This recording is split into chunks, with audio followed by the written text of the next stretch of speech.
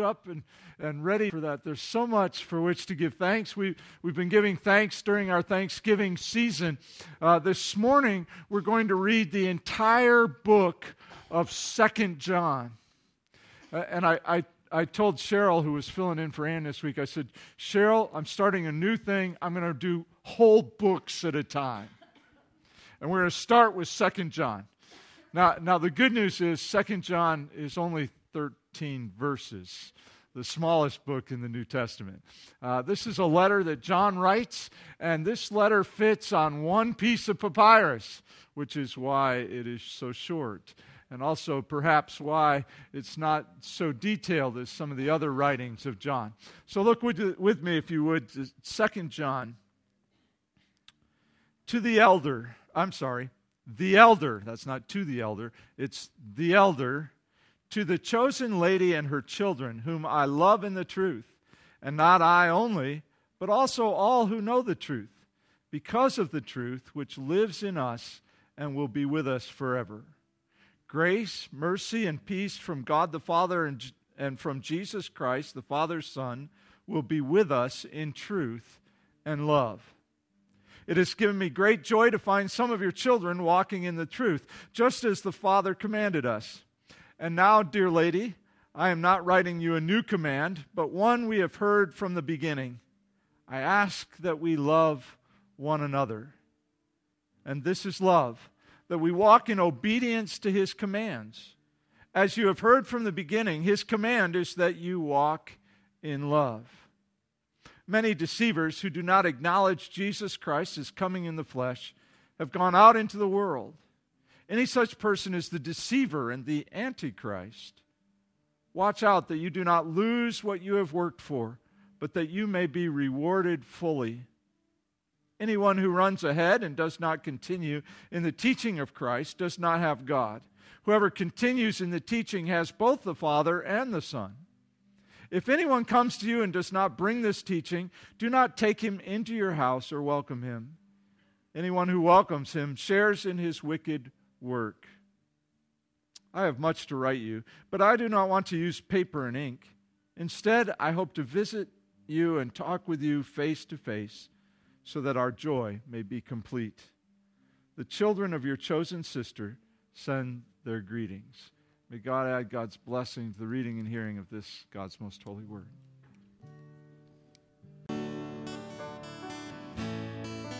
Almighty God, thank you for your incredible love that didn't just come in a book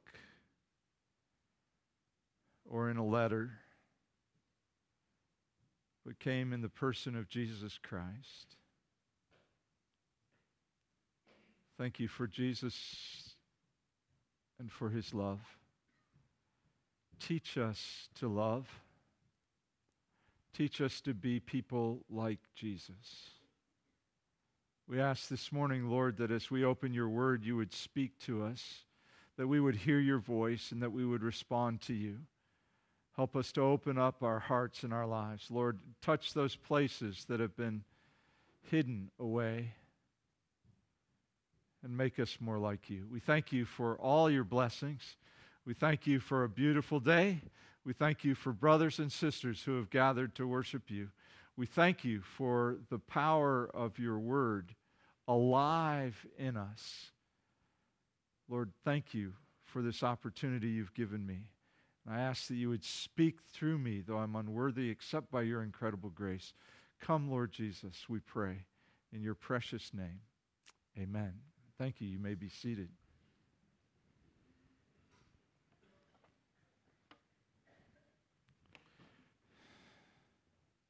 We've been working through our season of Thanksgiving, and we've been giving thanks for each other, and I hope that you've been spending time thinking about people for whom you would want to give thanks to God. For instance, the first week we talked about people who are people of faith, and we wanted to thank God for people we know who have strong faith, people who we have known who have strong faith, and people we know now who have strong faith, and giving thanks to God for that. We've also, last week, we talked about giving thanks for people of grace, and I encourage you to think of women of grace. second service, I pointed out poor Grace Jaworski. I said, there's a person of grace for you. Actually, she is a person of grace, a neat lady. If you don't know Grace, stick around for second service and introduce yourself. A wonderful, wonderful lady of love and grace. This morning, we want to talk about people of love. Now, I hope you enjoyed our countdown timer. That actually was recorded in Kalamazoo, my hometown. I found it on YouTube. It wasn't anything I had anything to do with. And those people there, I thought, gave some interesting answers as to what they think love is. Love is deep. Love is confusing. Love is overrated. Love is... I'm thinking, okay, I've heard all these things before. This morning, we want to think about what love is. Now, when Mark on Thursday night at Praise Team, Mark said, hey, I bet you we're in 1 Corinthians 13, which is what the last lady on the countdown timer shared with us. 1 Corinthians 13 tells us what love is. It's descriptive. This morning, I want us to look at what love is, not descriptive-wise, but proscriptive-wise.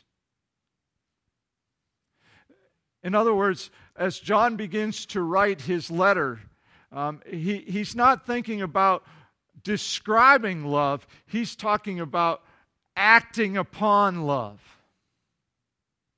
You with me? Don't fall asleep yet. We've just started. Okay? He's not describing love. He's talking about how to put love into your life, how to connect to love. So this morning we're going to look at John's letter, second letter. Now, John wrote 3 letters, and his first letter is clearly written to the church. Now, I say letter. If you read it, it's missing all the letter stuff. You know, when you write a letter, you say, dear so-and-so, and when you get done, you say sincerely. That's how we write a letter. In first century Palestine, what you wrote was who was writing and then to whom at the very beginning. So everybody knew. That's missing in 1 John, but clearly written by John, and John is sharing his understanding to the churches. Now, 3 John, skipping 2 John, 3 John is clearly a letter written, it's a personal letter. It's clearly stated it's written to Gaius, one of John's friends and a true friend.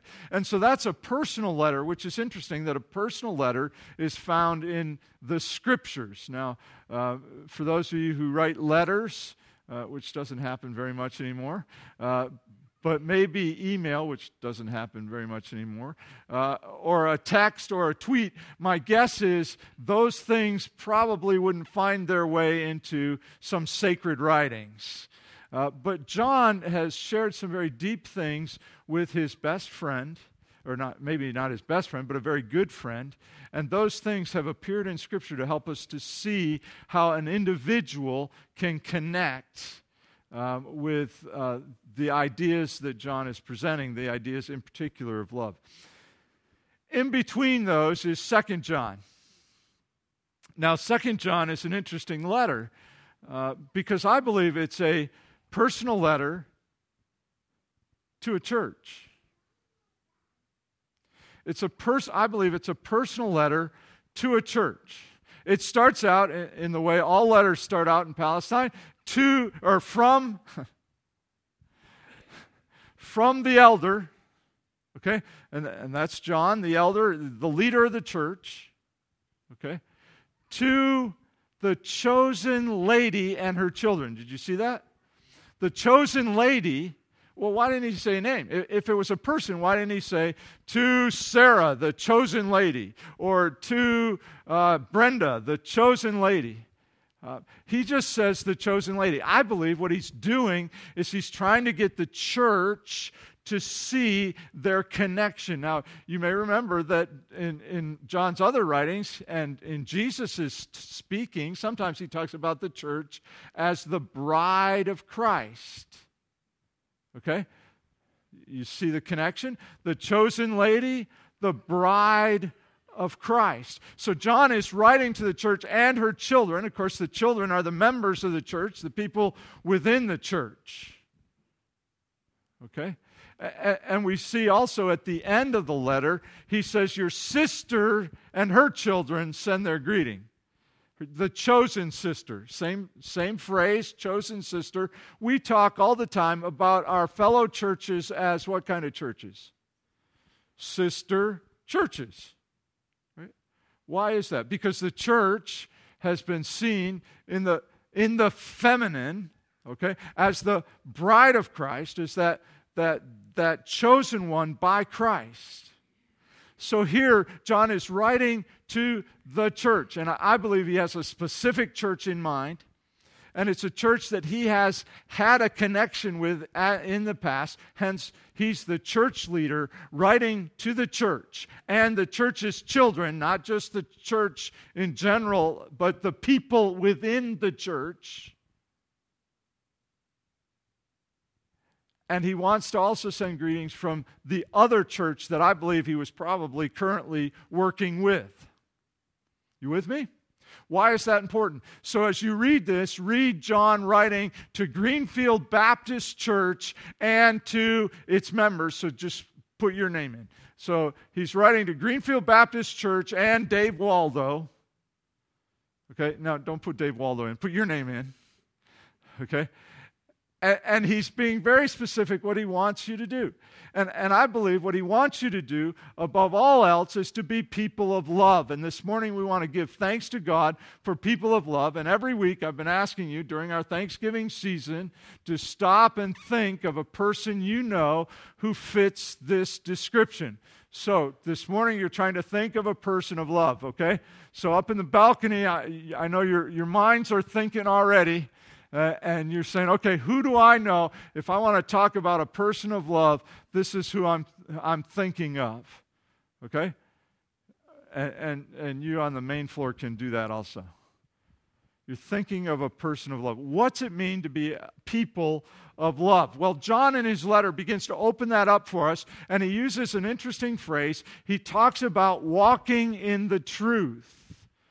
Walking in the truth. A person of love walks in the truth. Now, what does that mean? Walking in the truth. Well, first of all, you have to understand what truth is to understand that you're walking in the truth, right?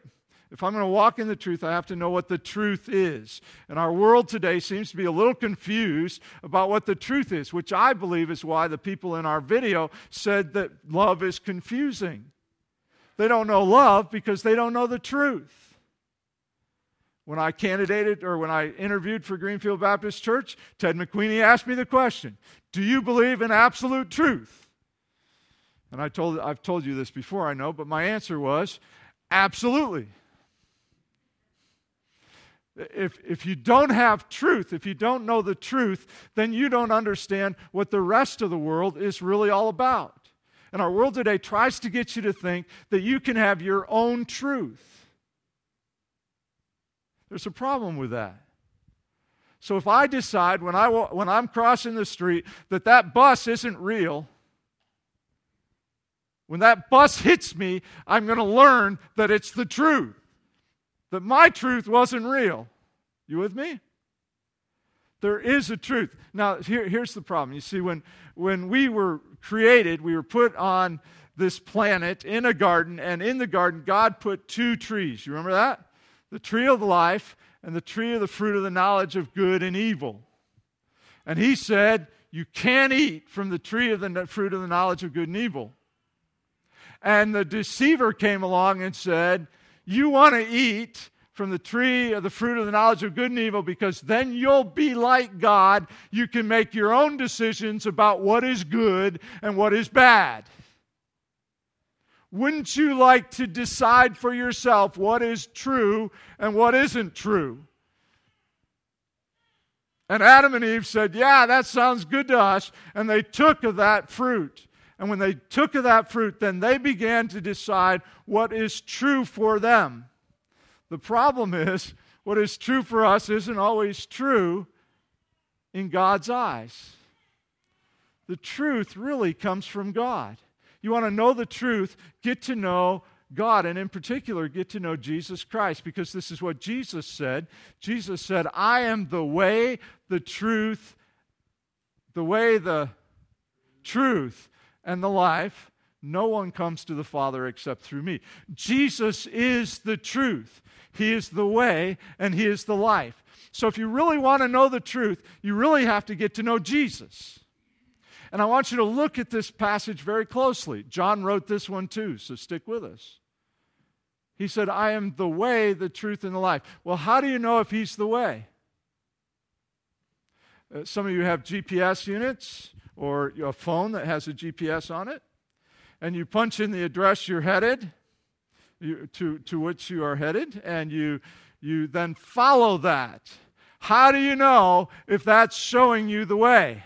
You most often guess that it's not. Yeah, sometimes it doesn't get you where you think you are going, then it's not the way. But if it gets you where you wanted to go, then it is the way, correct?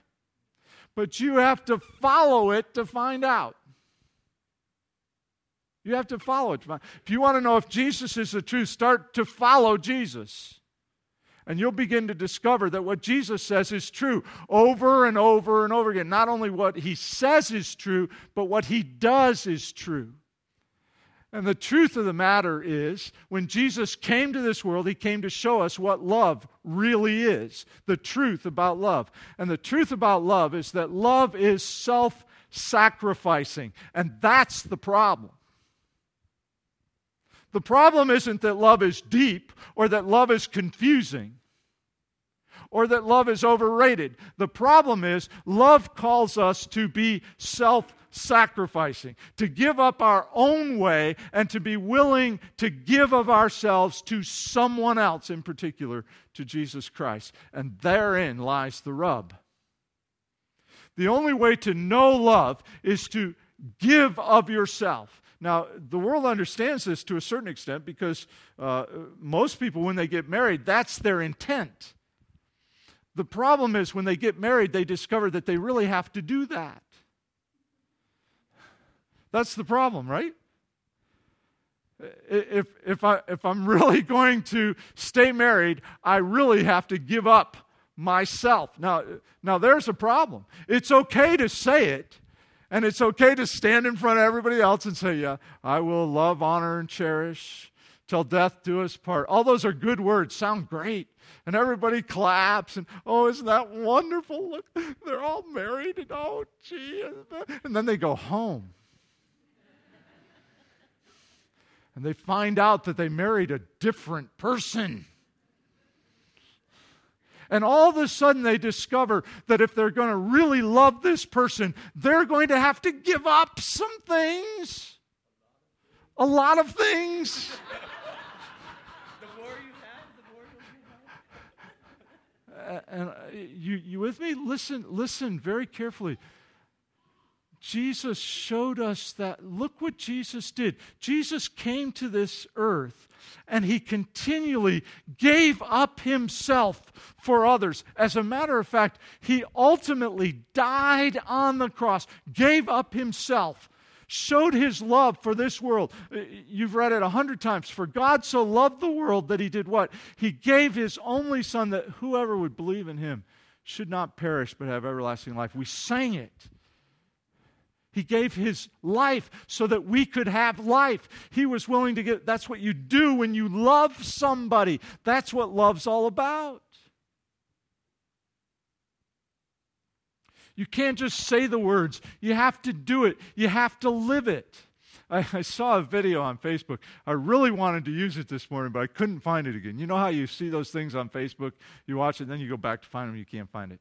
And this was a great one. It was a daughter who had not cleaned her room. And her father comes out, and he says, "You haven't cleaned your room." She said, "I love you, Daddy."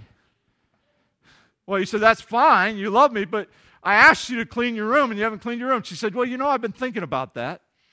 And she says, as a matter of fact, I thought so much about it, I thought I'd write a book about it. So I started writing a book on how to clean your room. And she said it like, "Aren't you proud of me?"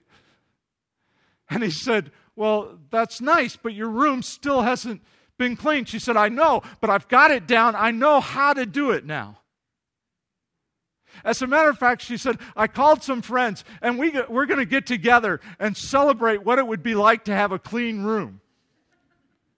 So, and the whole time she's like, aren't you proud of me, Daddy? And he's like, but you haven't cleaned your room. And finally he just shakes his head and walks off, and she puts the, you know how kids do, they put the headphones in, or earbuds in, as you cut your off. And then it reminded me of, and that's what it was about, right? Isn't that what we do with God all the time? Oh yeah, God, this is what you want me to do. I know what you want me to do. The Bible tells me what you want me to do. And I love you very much. And I've read it, and I've read it, and read it. As a matter of fact, I could write a book on how to do it. Well, you fill in the blank. What is it that you really don't want to do that Jesus is calling you to do? Or maybe this morning it's simply opening your life to Jesus Christ and saying, I'm going to follow Jesus. And you have 100 excuses why you're not going to do that. But I love God. I think God's a neat thing. Jesus said this, anyone who loves me will what? Obey my teaching. That's what love is all about, right? If you really love someone, you respond to them. If you really love God, if you really love Jesus, then respond to Him. No more excuses. Do it. You can talk about love all you want. You can describe love. But until you really offer your life to Jesus, you really don't love Him. Until you stop making excuses and start doing what He asks, you really don't love Him. A person of love is self-sacrificing, willing to give, in particular when it comes to Jesus, whatever He asks them to do. They're going to go. They're going to do. They're walking in the truth. What Jesus says they're doing. They're walking. Notice, by the way, they're walking, right? They're not standing still. They're doing it. The second thing a person of love does is they love other people. People of love one another. It's a great thing. The Apostle Paul I'm so confused this morning. John says, usually when I'm talking about a letter, it's the Apostle Paul. But John says this. He says, this is nothing new. And folks, you need to understand that from John, this is nothing new at all. As a matter of fact, in the Gospel of John, John twice mentions Jesus saying, this is what I want you to do. I want you to love one another. And then when you get to the letter of 1 John, 5 times he says, this is what I want you to do. I want you to love one another.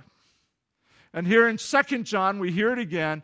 This is nothing new, he says. Love one another.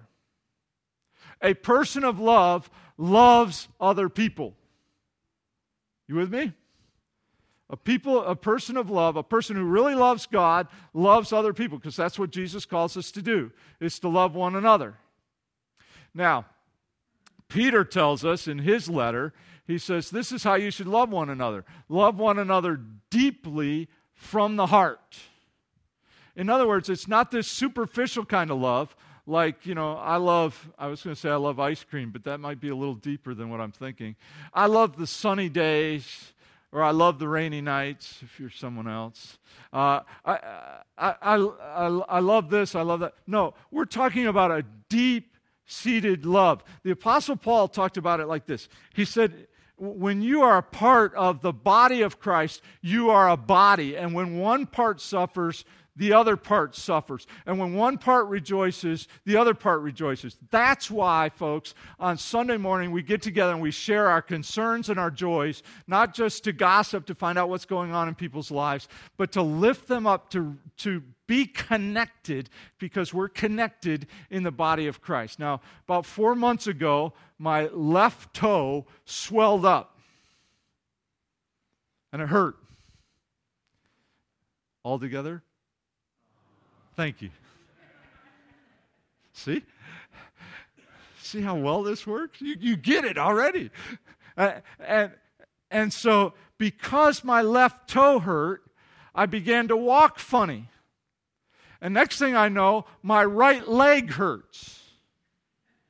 Now, my right leg is not connected to my left toe, at least not directly. But because one part suffers, the other part suffers. You with me? If you really love other people, when they suffer, you suffer. When they celebrate, you celebrate.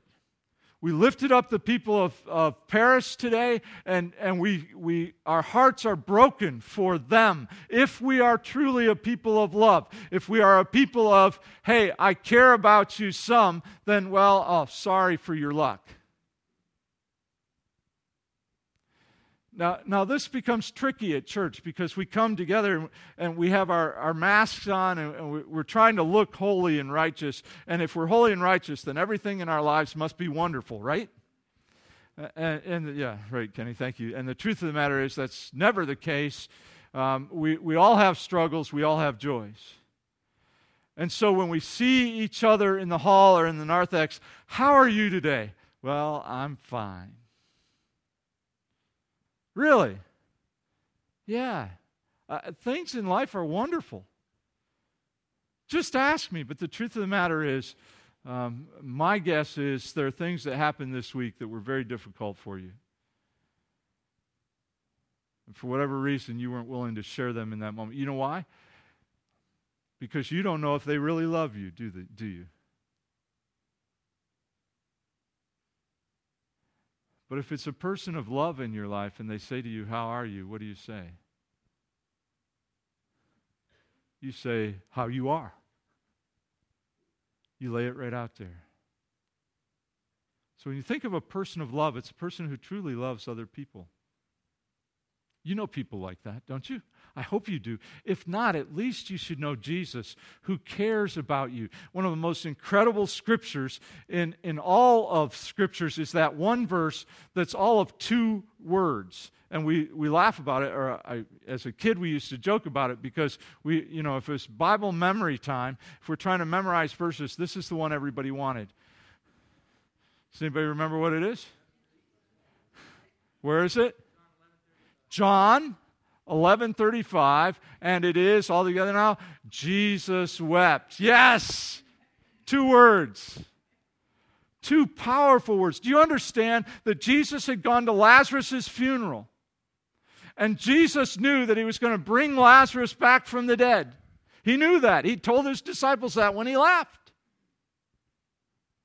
And when he gets there, despite that, because those he loved were hurting, he cries. Do you understand that? When you hurt, Jesus hurts. Do you understand that? That's how much he loves you. Even if you don't recognize who he is, he still loves you that much. A person of love is a person who loves others. And then finally, a person of love is a person, this is interesting, is a person who rejects the lie. Who rejects the lie. Now, in John's letter, he begins to talk about these people who are beginning to teach that Jesus Christ did not come in the flesh. Now, there are things that are said about Jesus in our world, and there are 2 basic approaches. One is to say that Jesus did come in the flesh and that he was simply a good man, and he taught good things. The problem with that approach is if that's truly who he was, that he was a good man and he taught good things, then why did he allow himself to be killed for no reason? He's either crazy or he's a deceiver. But I want to suggest to you that Jesus came in the flesh as more than just a human being, but as God incarnate, to show God's incredible love for us. The other approach is to say, well, Jesus came, but he wasn't real. You understand me? He came as kind of a spiritual thing. Today we would call him kind of a myth. It's a good story, and it teaches us good moral things, but it's not really true. Now, there's all kinds of problems with that, but the biggest problem is that if Jesus did not come in the flesh, then Jesus does not understand who we really are because he's never been one of us. But God wanted to show his incredible love for us in that he became one of us so that he would understand. You can't say to God, God, you don't understand me. You don't understand my problems. You don't understand my... God says, yes, I do. I was there. I lived it.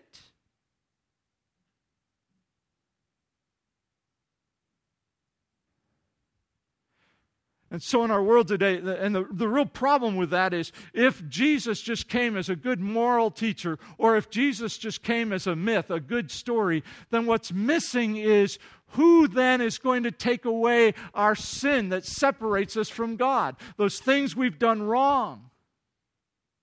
And all the other religions say the way you do that is you be good. And if you're good enough, then God will have to accept you. But the truth of the matter, according to the Scriptures, according to what Jesus taught, is none of us can be good enough. That we all have sinned and fall short of the glory of God. That God demands perfection, not just goodness, but perfection. The other problem with trying to be good enough is then you have to figure out what is good enough. Right? How do you know what is good enough? So if you do 10 good things and 2 bad things, is that enough? Is it just, or does it have to be a certain amount of good? According to Jesus, you have to be perfect. Some of us are close. But none of us make it. So then how are you going to deal with that? And Jesus came to show his love and gave himself and died to pay the price for our sin. The Scripture says the wages of sin is death. That if you've sinned, if you've ever done anything wrong, the only hope is that someone would die. And it would either be you or someone else. And Jesus decided to die in my place and in your place. And if you'd accept him into your life, then you'd experience what love is really, really all about. Because he loves you that much that he would die for you. That's the truth. The truth is Jesus. And everything else, every other way to God, every other teaching is a lie. You say, well, that's pretty bold statement, Pastor. It is. And the only way you can make that statement is if you live it and discover the truth in it. And in so doing, you begin to discover how loved you really are. And furthermore, you then become a person of love. Because you begin to follow the way of love, the way of Jesus Christ. Who do you know that's a person of love? Who do you know that is following Jesus? Who do you know that is loving other people? Who do you know that is being faithful to the teaching that Jesus has called us to follow? To truly experience and share that love. Is that person you? It could be this morning. If first of all you'd open your heart to Jesus and allow his love to come into your life, to forgive you of all the things you've ever done wrong, and to set you free to truly love other people. I'm talking about people who are your enemies, people who persecute you, people who don't like you. You can actually truly love them and care for them and be concerned about them. The interesting thing about the Paris thing is, and there's a lot of news about Paris. Not much news about Beirut, where the same kind of things were happening. Or Kenya, all at the same time. And who do we hear about Paris? You know why? Because the media in the United States is concerned about Paris, not so concerned about the people of Beirut and the people of Kenya. Why? Because they don't make it in our top 10. But if you're a follower of Jesus Christ, everyone's in your top 10. You could be a person who loves others. You could be a person who follows Jesus and shares that love with everyone you meet. Let's bow together for a word of prayer. Thank you, Jesus, for your incredible love for us. Not just a bunch of descriptions, but a love that's active. And we pray, Father, this morning that our love for you would be active, that we would be open to your commands, to your teaching, that we would follow you. We ask, Father, this morning that as we worship you and as we seek your face, you would fill us with that love. We pray especially for those who came this morning who haven't had that relationship with you. We pray this morning that they would open their hearts to you and begin that relationship. Thank you for that day when you began that relationship in me and in us. Father, we pray this morning that we would be a church that's truly loving our neighbors, loving each other, loving this world. We pray and ask, Lord Jesus, this morning that you would help us to be active and not just say we love you, but to respond to you. And in this moment, we take this opportunity to give to you, to be self-sacrificing, to give of our finances, but also to give of our lives, to show you and to show the world that we love you. In Jesus' name we pray. Amen. Our love is an action.